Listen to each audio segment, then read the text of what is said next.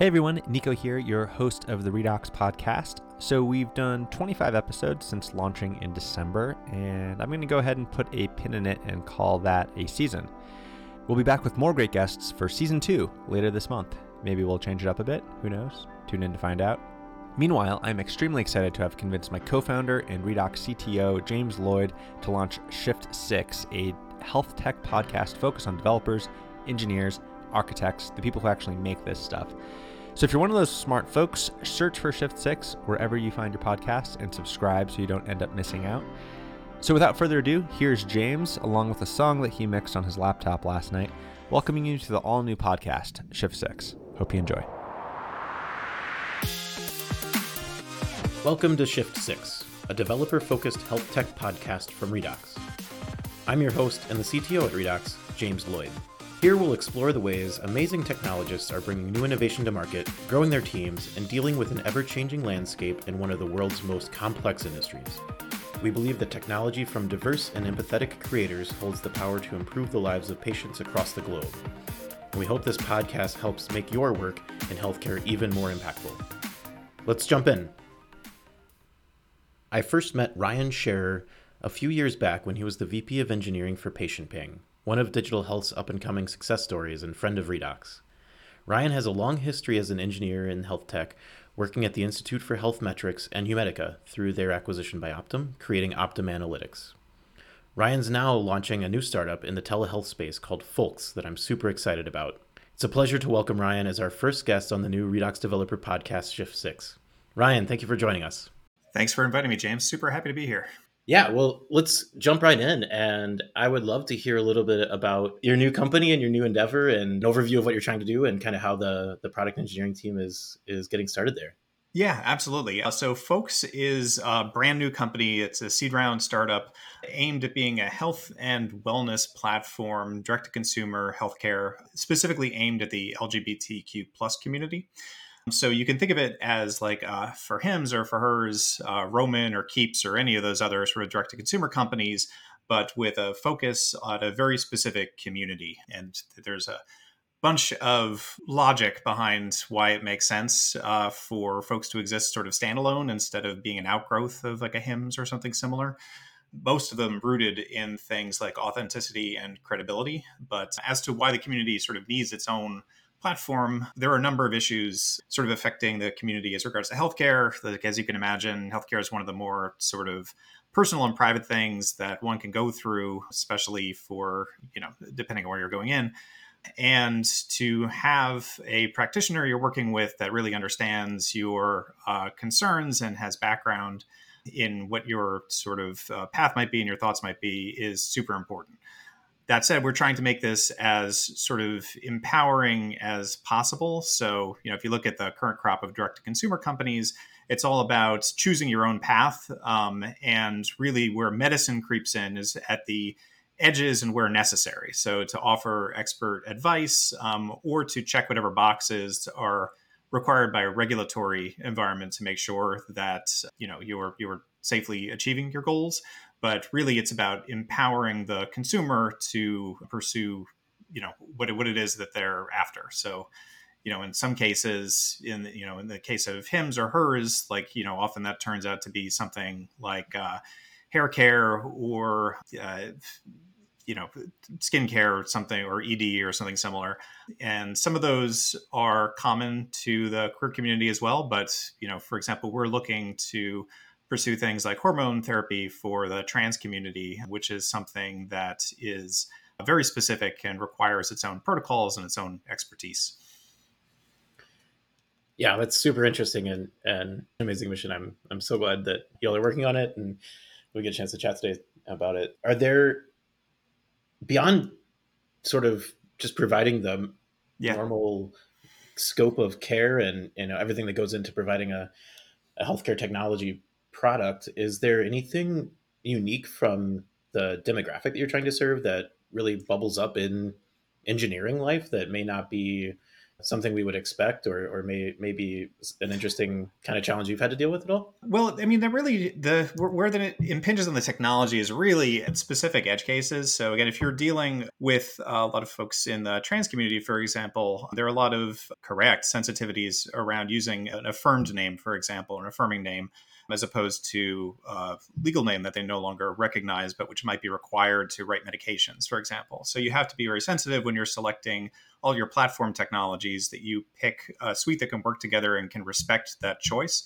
and only surface the chosen name where appropriate to the patient. Yeah, that's really interesting. And are you finding that that's a challenge to find technologies that are able It to definitely, meet your needs? it definitely can be. Like we're in an interesting space where I think there's general awareness amongst vendors that this can be a concern, though I still run into some that are sort of caught flat-footed by it. But often it turns into like a workaround, right? Where it's like, oh, well, you can kind of do that, except you have to jump through these hoops and you have to be careful not to do this. And there are some that have actually gone above and beyond and really integrated into the core of the system. So that's one thing that I was completely ignorant about when starting with Folx a couple of months ago, as far as what the technology landscape and support looked like. And it's been sort of gratified that some of the groundwork has been laid and it's not something that we have to start over from scratch with. Yeah, that's really great. That's really great. Maybe changing gears a little bit. Yeah. I would love to hear a little bit from your perspective on what it's been like to go from Mm-hmm. Patient Ping, which is a fairly established now, I guess may still be considered a startup to some, but a fairly established company to now a sort of a brand new venture where completely clean slate, Right. blue sky, whatever you want to call it. What is sort of what's your day to day changes been like from one role to the next? Right. And this is obviously a very particular time for myself and the country in a lot of ways, because it's not just dealing with, changing from a mid-stage company to a seed stage company, but it's also, for me, as for many people, this is my first purely remote position. And, my first time working with colleagues whom I've never met in person and have no immediate prospect of doing that. So there's a lot of sort of figuring things out as we're going. That said, if you're talking about the general points, I mean, this is a journey that I've taken 4 or 5 times now where I go into a very, very early stage thing because my favorite stage of a company, honestly, is going from 0 to 1 and maybe 1 to 2. But, if you look at any particular job that you might have being a series of trade-offs between, there's no perfect position, but the kinds of aggravations that you deal with, which are significant in a seed round startup, are the kinds that I actually enjoy. And the kinds of aggravations you deal with at like a medium stage company can be a little bit, things that wear on me a bit. So for example, I personally really enjoy having my hands in both the strategy and the architecture and the implementation. And that's something that really, famously isn't very feasible as a company grows for very good reasons. Mm-hmm. You really want to take the GitHub keys away from somebody when they're focusing on something else 90% of the time. That said, it's extremely gratifying to build a team. It's amazing to see, a seed stage thing grow into like its own and see it be recognized out in the world. But when it finally comes time to sort of move on to the next thing and green slate, it's like, Christmas morning in a lot of ways, because Mm-hmm. you get to really dig into all the things you've been reading about in blog posts, but haven't really had a use case bubble up yet, or has been too much of a technical shift, for you to really turn the battleship before and adopt. And, there's nothing, you don't have all the accretion of all of the sort of assumptions and solid code and tests to cut through to really implement something. You can go very fast, very quickly. And inevitably, things mature and that sort of slows down, but getting a chance to go back and do that again is terrific. And is there any you mentioned sort of the exciting technology that you may not have had a chance to interact with Sure. before. Is there anything that is, you've encountered over the past couple months that would kind of check that box? Yeah. Is something you've been super excited to get a chance to use? Right. And for somebody listening to this podcast that's coming from maybe a different industry, they'll be surprised at some of the things I mentioned, but healthcare moves famously slowly in a lot of ways. Again, for often very good reasons. It takes a while for technology to be proven to the point where it can be trusted in a particularly secure environment like healthcare needs to be. So as an example, 3 jobs ago when I was starting Humedica, we still did everything with like physical machines and, eventually did VMs and racks, but we weren't really comfortable with public cloud, and very few healthcare companies were. And then when I was at Patient Ping, I was all excited because I got to actually use a public cloud. So I really got deep into AWS while I was there, which was great. But we were all EC2 based, and it took us forever to get to like IAC and stuff like that, which are all infrastructure as code best practices. And now, it's a wonderful machine they've got over there. But I wanted to do something much more lightweight, especially just getting into e-commerce. There's a very different set of concerns that we can get into, but because I wanted to keep the team very small and focused, I really wanted to do as close to a purely serverless implementation as I could at Folx. And so far, we've been sticking to that. So when you're talking about things like infrastructure as code, instead of using like Terraform or SAM or something, I've started using what's called CDK, or the Cloud Development Kit from AWS. And I won't unpack that in a lot of detail here unless people really want to chase that into the weeds, but it's a way of like programmatically doing infrastructure as code work in a very efficient and reusable and productive way. Like I was able to stamp out like, what I think is a pretty respectable multi-layered AWS multi-account setup in like 3 days after just cracking open my first CDK example. So that's a particularly great technology that I can recommend.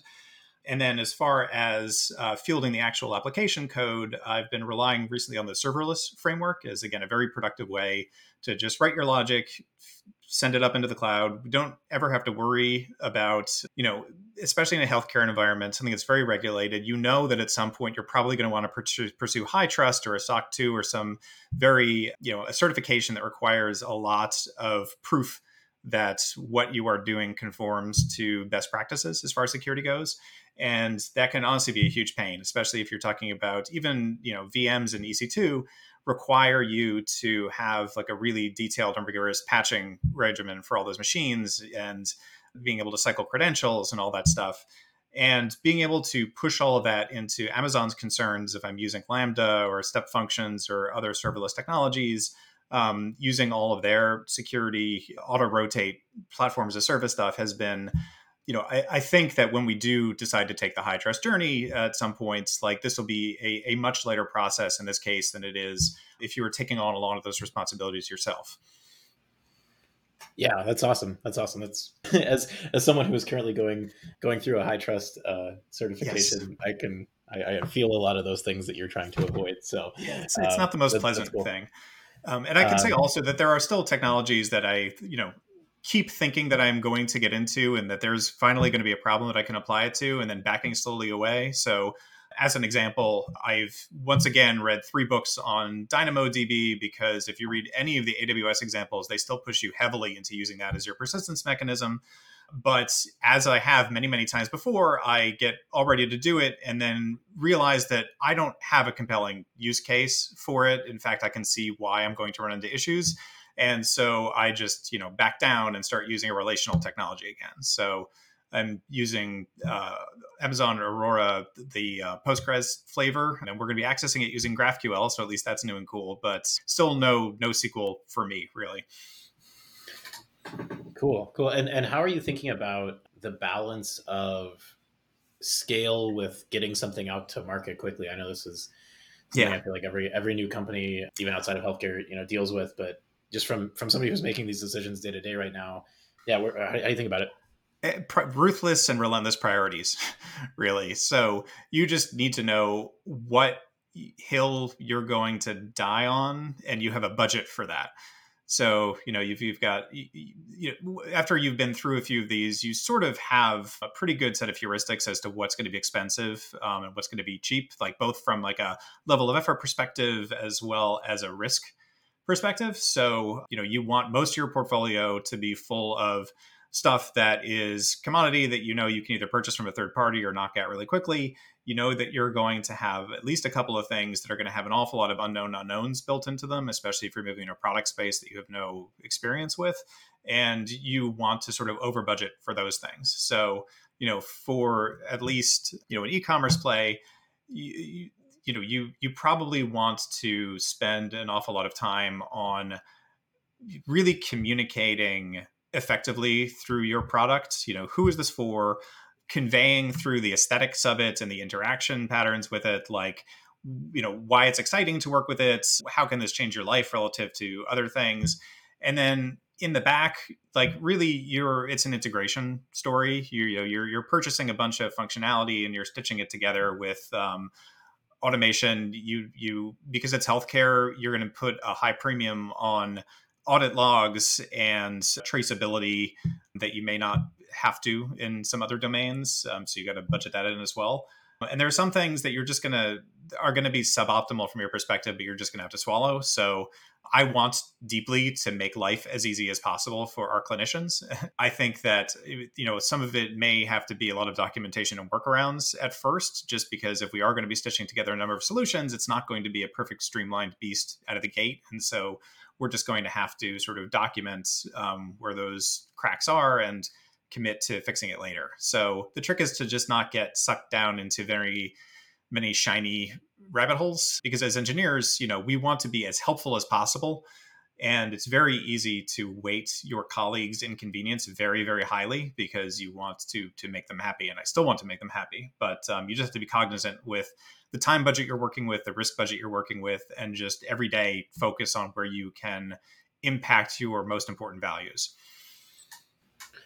Yeah, absolutely. And so you mentioned a little bit about the team. You tell me sort of, is it just you, or you have other folks you're working with, or no?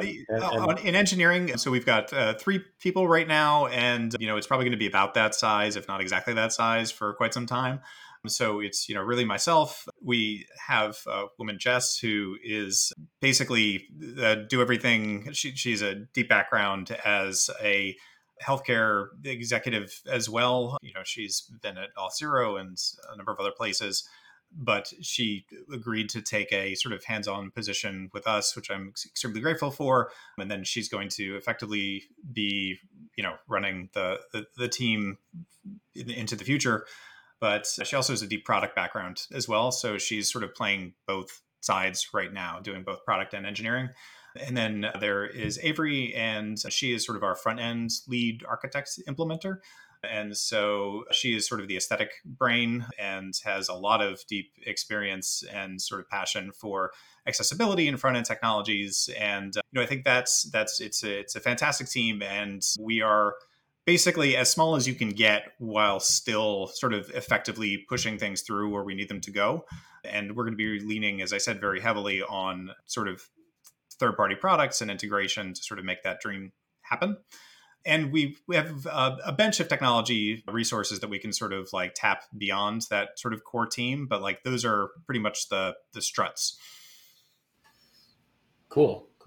And I guess other than, you've sort of talked a little bit about the integration of the systems that you're pulling together and some of the new exciting technology. Are there any other challenges, as I was poking our prospective audience a little bit for what kind of things people might want to hear? Here, especially an engineering crowd is not one to shy away from challenges. It's one that really leans into it. And so, anything that you're kind of wrestling with right now that you think could be somebody might sympathize with, or you just came out of? Yeah, especially, one of the things about the seed stage is that, like, it's a cliche that you just wear a ton of hats, but it is absolutely true. And it's especially true on the technology end. So there are some things that, I've been uniquely prepared for over the last few years to come in and be banned in a box with. So that's like, get our compliance regime started, pick our sort of HIPAA documentation platform, even like set up our MDM solution. So the thing that's actually going to manage the laptops to make sure that they're in compliance. I just audited like 6 or 7 different antivirus solutions a couple of years ago. So I know which one I wanted to go, because our clients are, again, HIPAA's going to want to see that. So get that configured in the MDM and pushed out, get our IAC stuff sorted out. So there's like all of these things that just by virtue of the fact that like I had them already loaded into my brain, I can sort of gloss past that. I think folks just kind of diving into this space might find a bit challenging. So we can sort of expand on any one of those. But things that I find challenging are just things that other ones of our listeners might, just roll their eyes out and just keep going because they've themselves been exposed to a lot more recently than I have. So for example, things like even just helping pick a CRM solution, right? Super important for what we want to do. I haven't worked with CRM in years, except like tangentially with Salesforce stuff. So what is the state of healthcare CRM? How do you even think about that? How would that integrate with the rest of our pieces? How can I work with our marketing team to make sure that that thing is configured well? A similar set of concerns for our CMS, just to add another similar acronym to the pile. Like how, there are community and blogging aspects to what we want to get underway. So how are we going to empower our team to, be able to effectively use those platforms without being threaded through the engineering team to think about it? Things like just e-commerce concerns, right? Like what are the series of e-commerce capabilities that we need to stitch together from either headless e-com solutions or elsewhere to just enable this? Do we want to work directly with Stripe? Do we want to delegate that elsewhere? There's just a million concerns that the difficulty of them are just gated by like just how familiar is this team with these pieces, and what do we have to just resign ourselves to reading a lot of documentation, talking to vendors, and talking to our network to really load up into our heads. Yeah, that makes a lot of sense. And I'll add a space here in case you don't want to answer this, and we can chop it off. But have you chosen an EHR or other type of backing medical record system to use, and how is that process gone? Yeah, so I'll speak vaguely about that just because like we are in the midst of talking to a couple of vendors. I can very happily talk about the EHR space and because one of the more interesting things about getting a customer facing solution up and running as opposed to, more B&B where I've been for years is just like there are probably, let's say 10 or 11 different capabilities we need from like the unicorn platform. And of course the unicorn platform doesn't exist. So there's some kind of Venn diagram that we're going to stitch together from EHR, from AV to secure messaging to, maintenance workflows like, hey, you're on HRT therapy with us. That means that in a couple of months, we're going to have to remind you to send this lab back in. And if you need to re-up your medication, you got to do it here. Like there's a ton of stuff that we need working that makes no sense to build, but that nobody offers all of. So EHRs, they can offer pieces of that. Like, so for example, for the secure communication, they typically have their own portal. Often that portal is slightly skinnable, but not very. And as an e-commerce solution, or at least an e-commerce wannabe solution that like really wants to demedicalize the experience of interacting with a healthcare provider, that's not great. So again, this is one of those like compromise things where, you may start out with the EHR's solution, but then you sort of want to pull that back into something that you offer yourself, or like you skin a third-party product and then you do API integrations to get that working. There are some solutions out there that grew out of the telehealth space and have subsumed pieces of EHR into them. So they either can operate standalone or they can integrate with an existing EHR. And it's very hard to understand as like a vendor just getting off the ground like we are, which of those makes sense? Like, is that integration really just a thing that's being offered so that they can sell into people with a pre-existing EHR footprint? Or is it, nah, you don't really want to use this because it only does like a tenth of what an actual EHR would do? So these are the kinds of questions we're sort of scraping at and trying to tease apart. It's possible that the technology that we launch with, today may not get us exactly where we want to be in a couple of years, and that's okay. Well, we may have to plan a migration or two, but we're trying to be as forward thinking as possible and picking something that we can gradually hide from our members, even as we sort of continue to build automation around to make our practitioners' lives easier. But, a lot of EHRs are pretty old and creaky and don't play well with others. So you're bounded by API driven or at least API retrofitted EHRs. Yeah, absolutely. And on the one other thing I'm really curious about from the telehealth space is operating sort of this, you've called it a bit of like an e-commerce type platform. Are there specific regulatory components that are kind of getting in your way or causing, impact to the user experience? I'm thinking, is there anything like interoperating between different states or any of those sorts of things that are challenging right now? Yeah, I guess I just assume that's the cost of doing business to some extent, especially coming from patient paying, where you can have various overlapping yet distinct privacy laws from state to state, and to an extent, we're constrained by some of those. Usually, it has to do with sort of licensure. It has to do with which states allow what kinds of interventions to be conducted over telehealth versus in person. All of that is overlaid by sort of temporary measures that have been taken because of COVID. So there are certain kind of waivers for telehealth that have been issued, but there's threats in some cases that may be temporary. There's rumors that some of them may be made permanent. So, as with so many sort of medical startups, we are targeting the states that make the most sense given our sort of go-to-market strategy and, which clinicians we want to work with at the beginning, and then are planning to be a fully national solution, but sort of have to plan our sort of stepwise function there carefully, especially given, one of our first things that we're going to be prescribing most likely is going to be testosterone, which is a controlled substance, so we that is a particular regulatory thing that we just have to be sensitive with as it interacts with different states' regulatory structure.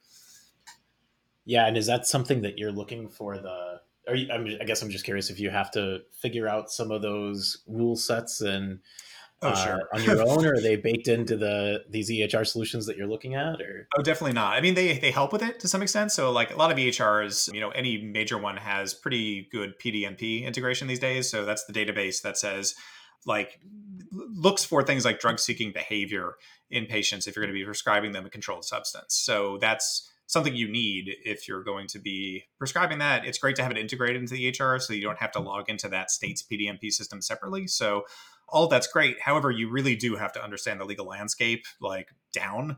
And because, as with so many healthcare regulations, there is quite a bit that is individually interpretable by different attorneys. So, finding a firm that you really want to work with that has a really good sort of grounding and track record and background in this kind of law and is offering you substantive and specific opinions is essential. There are a couple of times where I've reached out to our sort of HIPAA vendor and just be, not as with regards to controlled substances, but some questions around like, do you think doing X will be HIPAA compliant? So if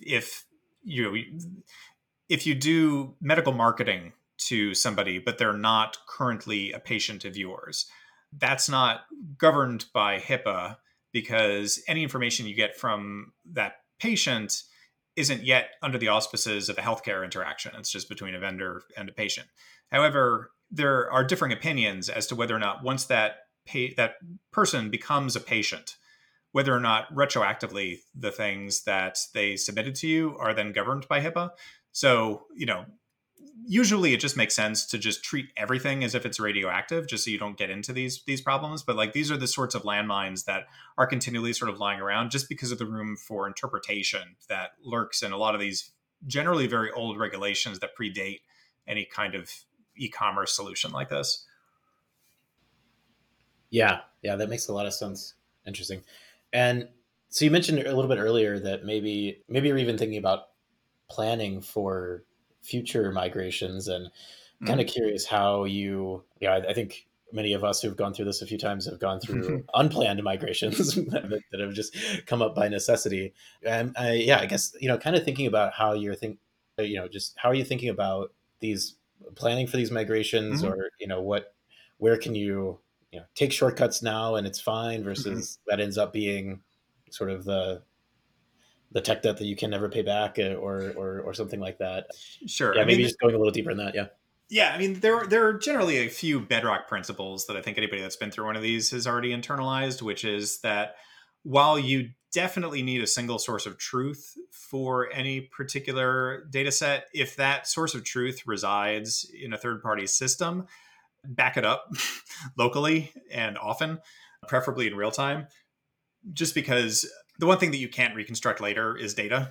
So one of the nice things about this kind of a company, as opposed to an incredibly like high volume data play, is that we're not going to generate that much data, which means that you can basically afford to do change data capture on everything. So there's no reason not to store everything safely in a compliant way in triplicate in various formats. So, you want to have your analytics store, you want to have your audit trail, and ideally, you've got your data sort of backed up in a format so that if you do desperately find yourself having to shove it in another system, which we all hope never happens, you've got it pretty much ready to go, or with like a modicum of ETL, instead of having to invoke whatever triggers are in your contract with that vendor that compel them to produce some kind of extract, and who knows what format that's going to be, or who knows what. Got it. Got it. Very cool. Very cool. Well, I think I have one last question, which is just for someone who may find themselves in a similar situation, or who's just getting started in the healthcare technology scene as a software engineer or product person. Do you have any recommended resources or anything that you would want to point them to, or advice you'd want to give them? So, obviously the advice differs depending on whether or not they're already an engineer or if they're just looking to break into healthcare. I think, for somebody who wants to make the jump from some other kind of engineering to healthcare, in a lot of ways, it's not as different as you may think. I think the one piece of reassurance that I would offer is that if I were contemplating a jump into healthcare today, the thing that would scare me the most is the heavy hand of HIPAA and all the sort of regulatory guidelines. I know that's dominated, probably at least 30% of the conversation you and I have just had. For all that, it really doesn't hurt you as an individual developer most of the time, especially these days. I mean, it used to be the case, like I would literally subscribe to the RSS feed in AWS that would tell me whenever they added a new HIPAA compliant service, because I was always so excited to get access to a new set of tools. They've really come very, very far. Almost everything is HIPAA compliant these days. It's still, it's definitely still need to check the list, but they're very aggressive about bringing those things under the umbrella of the business associates agreement. So really, if you are an individual developer just getting into healthcare, you can use almost any tools you want, just as long as you do sort of due diligence and make sure that hopefully somebody else is handling the security in your system, approves it. So I wouldn't let that be too much of a hindrance. And I would say it's more than offset by how gratifying it is to work in the healthcare space, just because, in almost any system, wherever you are in the healthcare continuum, you can point to individual patients whose lives you've impacted.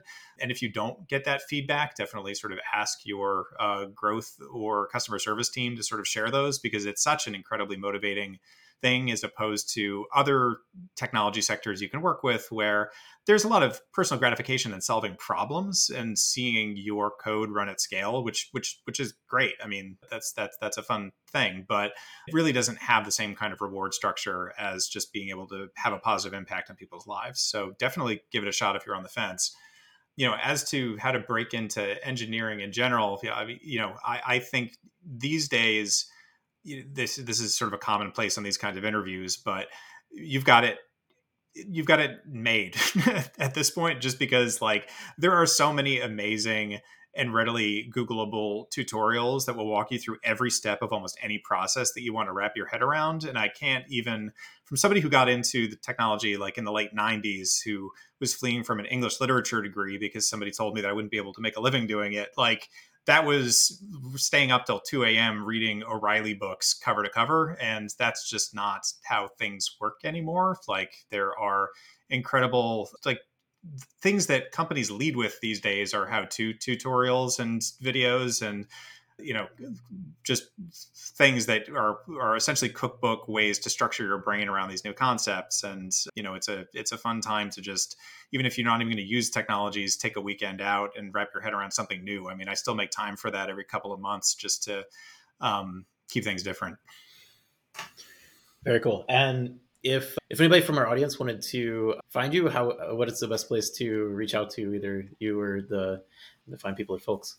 Yeah, I mean, for better and for worse, the easiest thing is probably just to find me on LinkedIn. So Rscharer, Rscharer, and I'm reasonably active. I respond to things pretty quickly, and it is incredibly flattering to get queries for advice or anything else people want to reach out for.